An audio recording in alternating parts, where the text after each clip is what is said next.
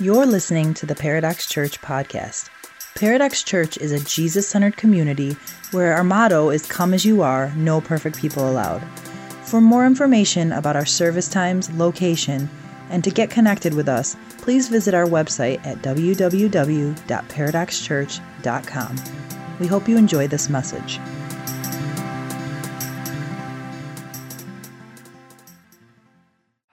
It's been a crazy week.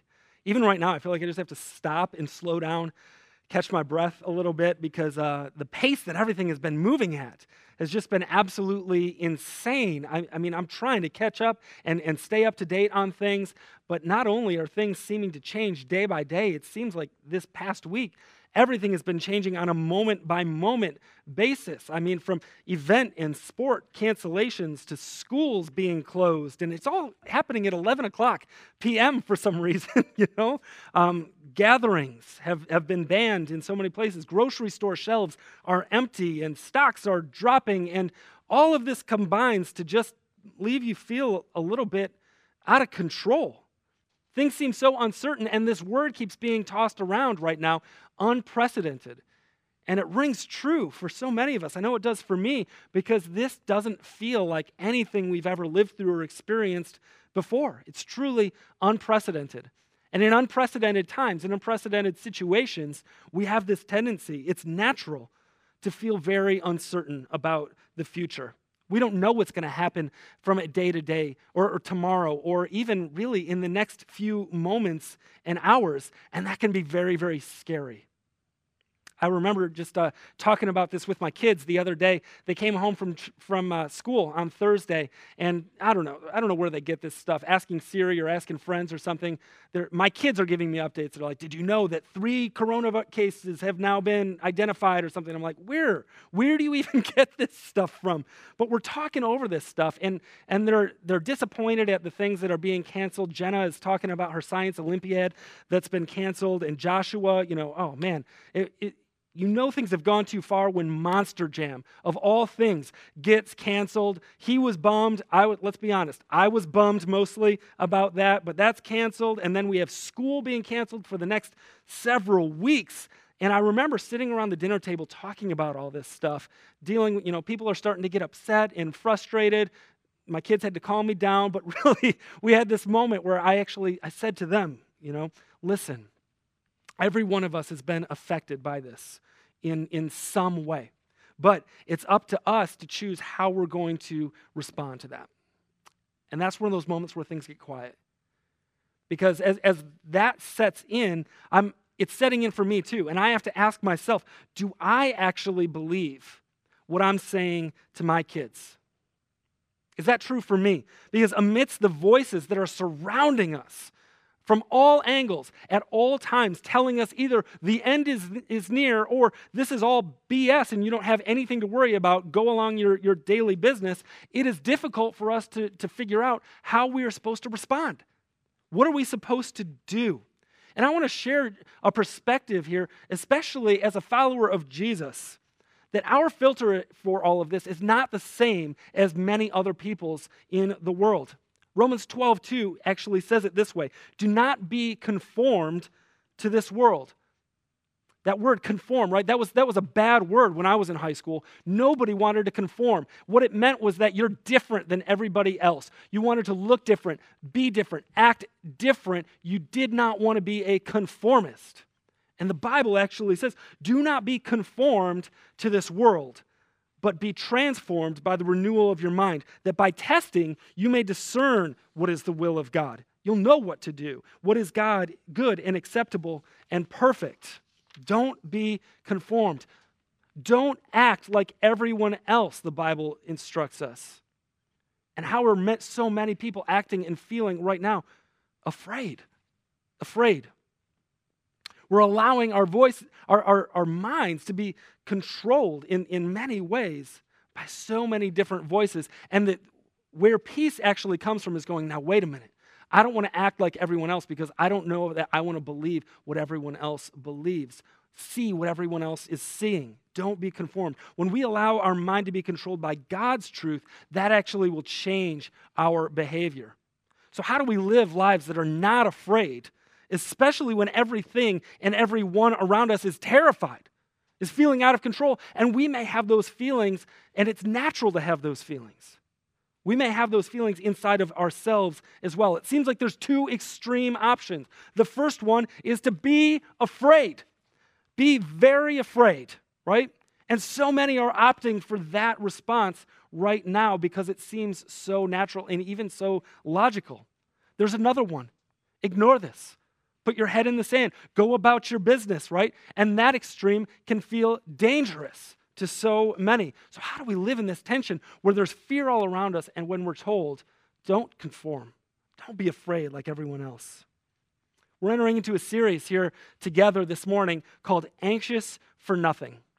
And it's based on this scripture in Philippians 4 that says, do not be anxious about anything, but in everything, by prayer and supplication, with thanksgiving, let your requests be made known to God. And the peace of God, which transcends and surpasses all understanding, will guard your hearts and your minds in Christ Jesus. Do not be anxious for anything, anxious for nothing. Anxiety is this feeling that we all get. We all experience it in some way, and it usually comes from this place of trying to control things that we have no control over. And we're called in Philippians to not be anxious about anything, to actually live lives that are unafraid, if you can imagine that. And living a life that's not afraid looks very different right now than the lives that many, if not most, are living. I want to share 3 ways with you this morning where the way of Jesus will make you look and feel different than everyone else around you right now. Here's the first way. We are called to be sacrificial, not selfish. We're sacrificial, not selfish. My news feed on my Facebook and everything has been filled with pictures of grocery store shelves. Every single one of them are empty, and usually it's followed up with someone's commentary about this. Man, it's a sad world that we live in. How can people be this selfish? This is crazy. It's out of control, right? People begging, pleading with others. Think of other people. Don't just be selfish. Don't grab and hoard. Be a good human, are all things that I've read over the past couple days. But there's this thing that rises up in us, right? It's almost like a fight or flight deal where everything is going crazy around us, and there's something that rises up where self-preservation becomes the most natural response. We think of ourselves first. It's just what it means to be human. It's natural. But to help others, to think about someone else first, that is actually supernatural. We're seeing firsthand what is inside of our own hearts as people, as a society, and when what's inside of our heart comes out, what that actually does and how it impacts society. Again, just this morning, I was reading hurting, angry posts from people that are in need, people that are living paycheck to paycheck, going, what are we supposed to do now? We can't even get the most basic of necessities. And I'm reminded again in Philippians 2, verse 3-4, it says this, do nothing from selfish ambition or conceit, but in humility count others more significant than yourselves. Let each of you not look only to your own interests, but also to the interests of others. Now, that sounds like one of those idealistic pie-in-the-sky type verses, but can you imagine if we didn't just read that this morning, but we actually started to practice it? Can you imagine if that were true? What if everyone looked not only to their own interests, but the interests of other people, counted others as more important than themselves? How would our response to all of this be different? What would our world look like? I'll give you a hint. I think it would look a lot more like heaven. We're sacrificial, not selfish. Why? So that other people can find help. That's why we do it. See, the early church actually did this. In Acts 2, verse 44-45, it says, all who believed were together and had all things in common. They were selling their possessions and belongings voluntarily. There was no government that was telling them that they had to do this or taking taxes. There was a group of people, a family that loved each other so much, that were committed to each other so deeply that they voluntarily said, you know what? I want to help you out. I want to make sure that you're okay. You are just as important, no, maybe even more than me. And so we're going to do whatever we can, selling their possessions and belonging and distributing the proceeds to all as any had need.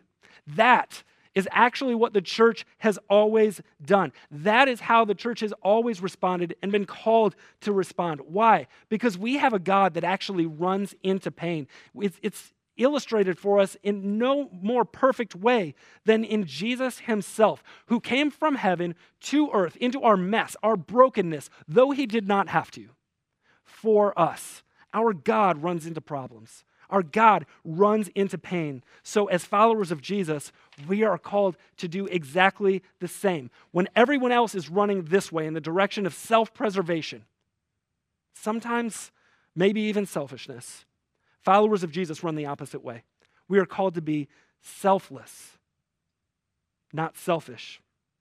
When we follow Jesus, we're driven more by the needs of others than we are our own need. And I've got to say, we have an amazing team here at Paradox Church that I get the privilege of seeing and being with and working with just firsthand. As we started to talk in the middle of this week about everything that was going on and how we were going to respond, we had barely made the decision about what we were going to do here today before the entire team's thoughts started turning to others. And we started asking these questions. How can we help? How can we reach outside of our walls? What's going on out there that we can actually reach into and make a difference in? Not just take care of our own selves, but take care of the people in our community. Maybe people like some of you who we've never even met before. What if the church actually benefited those outside of the walls more than those inside of the wall?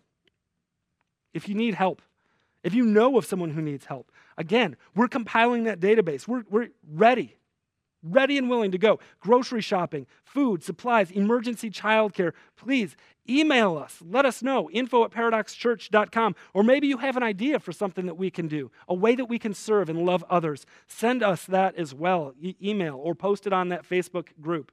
This is our time.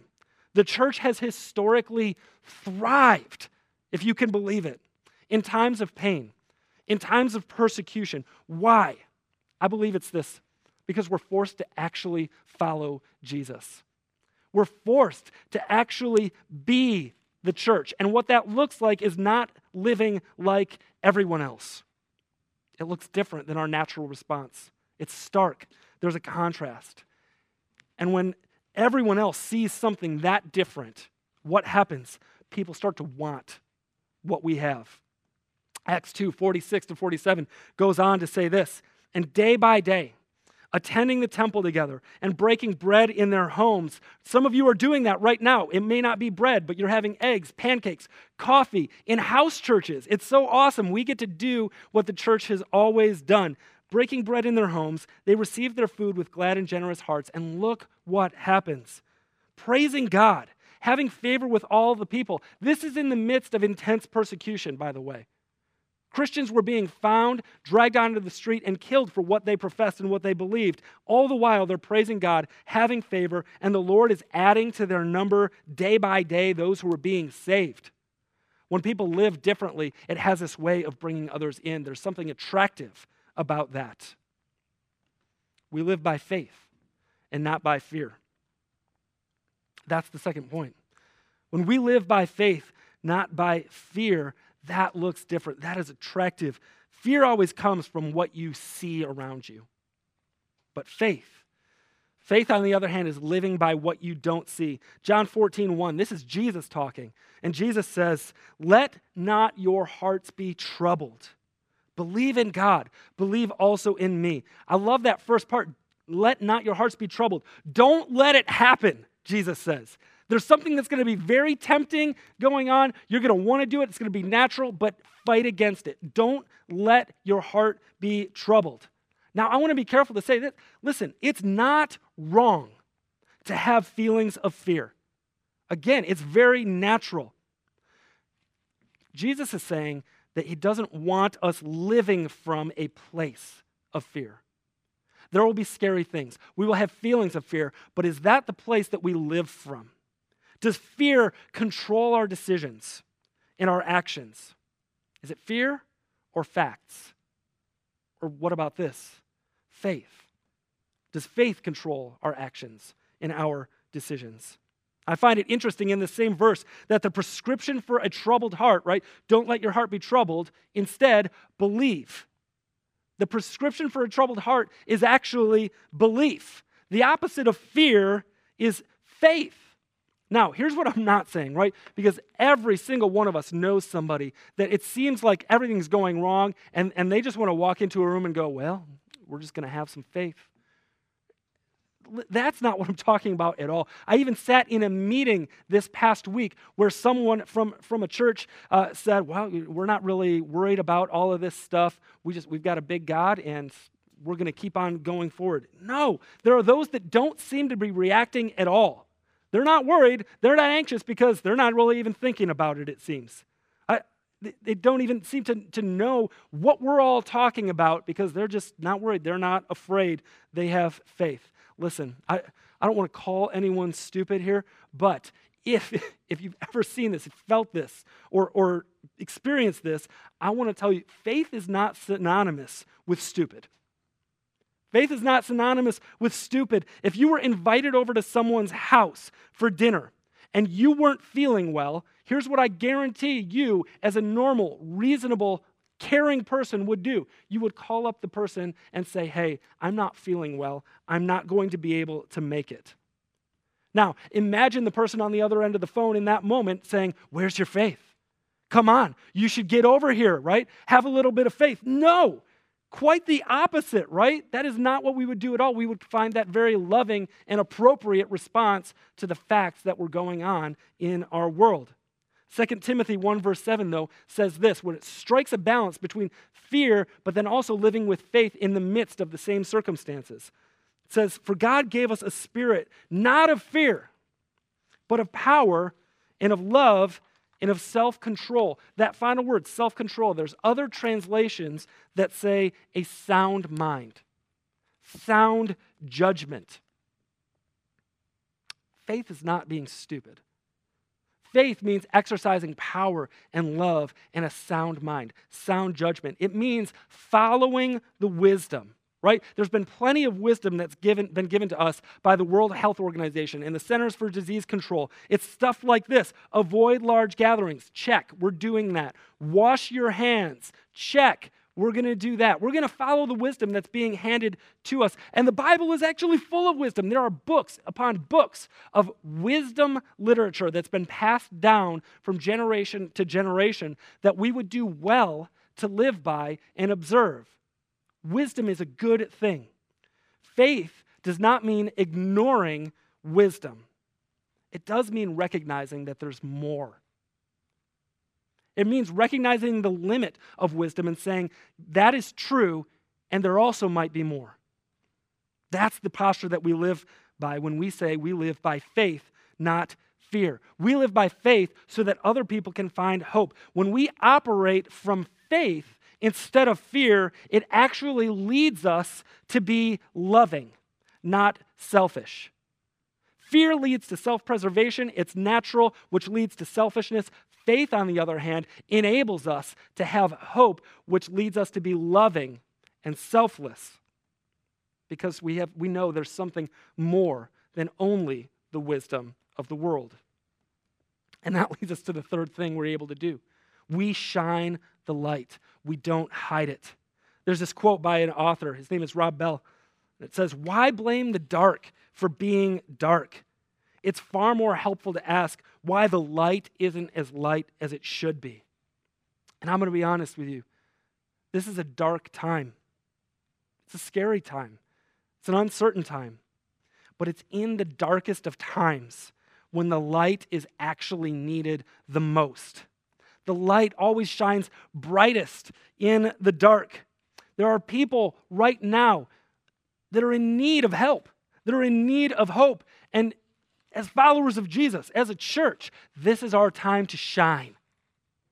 This is our time to shine. It's not an inconvenience. It's not an opportunity for us to hide, hold back, wait for it to blow over. No, we press on. We press in. We engage in this time. Why? Because in dark, there's the greatest opportunity to shine bright. That's what Jesus is talking about in Matthew 5, verse 14 to 16, when he says, "You are the light of the world." Not the government. Not any cure for anything. It's us. We are the light of the world. A city on a hill cannot be hidden. Nor do people light a lamp and put it under a basket, but on a stand, and it gives light to all in the house. In the same way, let your light shine before others. There's no if, and, or but. There's no circumstances ascribed here. Let your light shine before others, so that they may see your good works and give glory to your Father who is in heaven. We shine the light, not just when things are good, especially when things are bad, when things are scary, when things are dark. We shine the light. We don't hide it. Why? So that others can find a home. This verse, this anxious thing, right? Living unafraid, without anxiety, isn't just about how we feel. It's not even just this opportunity, right? This circumstances around us aren't just about ourselves and our safety. What if God is actually doing something bigger in this? What if what the enemy intends for evil, intends for death, intends for fear, intends for confusion, God is actually doing something else, something better, something bigger. He intends it for good. It is impossible for us to love other people in isolation. It's impossible to shine a light brightly when we're in hiding. One of my favorite places in the world is actually Cape Hatteras, North Carolina. And I can't even say those words without thinking of the lighthouse that is there. It's this big black and white swirly lighthouse. And what the purpose of a lighthouse, right? As I think about shining our light, the purpose of this lighthouse is to do a whole lot of things. It shines light into darkness and exposes places of danger, places that will shipwreck you, places that'll sink you. And it also guides the way home for so many. It lights up the darkness and illuminates danger and says, this is the way. Go this way. Don't go anywhere. Look, follow the light. This is the way to safety. This is the way home. And for many of us right now, this is the time to come home. Jesus continued in John 14, verses 1 to 6. You heard this first part before, where Jesus says, "Let not your hearts be troubled. Believe in God. Believe also in me." Why? So that so many people will be able to find a home. Verse 2 says, "In my Father's house there are many rooms. If it were not so, would I have told you that I go to prepare a place for you? And if I go and prepare a place for you, I will come again and will take you to myself, that where I am, you may be also. And you know the way to where I'm going." Thomas says to him, "Lord, we don't know where you're going. How can we know the way?" Jesus says to him, "I am the way and the truth and the life. No one comes to the Father except through me." And maybe today is your day to come home. You've been out there. Whether or not you've been home before, you've known Jesus. Maybe it's been a long time, or maybe today is the first time. Trying to live on our own, make it on our own, feel okay on our own, leads us to uncertainty, leads us to scary places, fear, not knowing what's going to happen next, not knowing that we're going to be okay, either in this life or the next. But Jesus says, you do know the way. You don't have to be afraid. You don't have to try to make it on your own. You don't have to wander blindly, aimlessly in the dark anymore. Look at me. Follow me. Find your peace in me, because I am your home. There is no rest for our souls until our souls find rest in him, and that's the offer of Jesus today. It's not just about whether or not we're afraid. It's not just about doing good things. It is about looking towards our home in Jesus and saying, I've got my eyes fixed on you. And that confidence, the confidence that comes with looking to him, following him, and finding security, safety, certainty in Jesus, something that can't be replaced. It's what 2 Corinthians 4, verse 7-9 says. We are afflicted in every way, but not crushed. We're perplexed, but not driven to despair. We're persecuted, but not forsaken. We're struck down, but we are not destroyed. I just want to pray that over us today and challenge us, every one of us, this week to pray and ask God, how can we help others? How can we find help, hope, and find a home this week? Would you pray with me? Father God, today, I just want to pray for every single person that may be feeling afflicted, God, as so many of us are. Father, I pray that we would not be crushed. To those that are perplexed, confused, wondering what to do, God, would we not be driven to despair? Those that are feeling persecuted, God, ridiculed, made fun of, God, I pray that we would know that you are with us. You never leave us. You will never forsake us. And those that are struck down, God, that are in need of healing, that are in need of help and hope, God, would it not destroy them? I pray that you would bring help and hope and a home to every person hearing my voice right now this morning. We pray all these things in Jesus' name. Amen. Thank you for listening to the Paradox Church podcast. If you want more information about us or to just get connected, please visit our website at www.paradoxchurch.com. We would love to hear from you.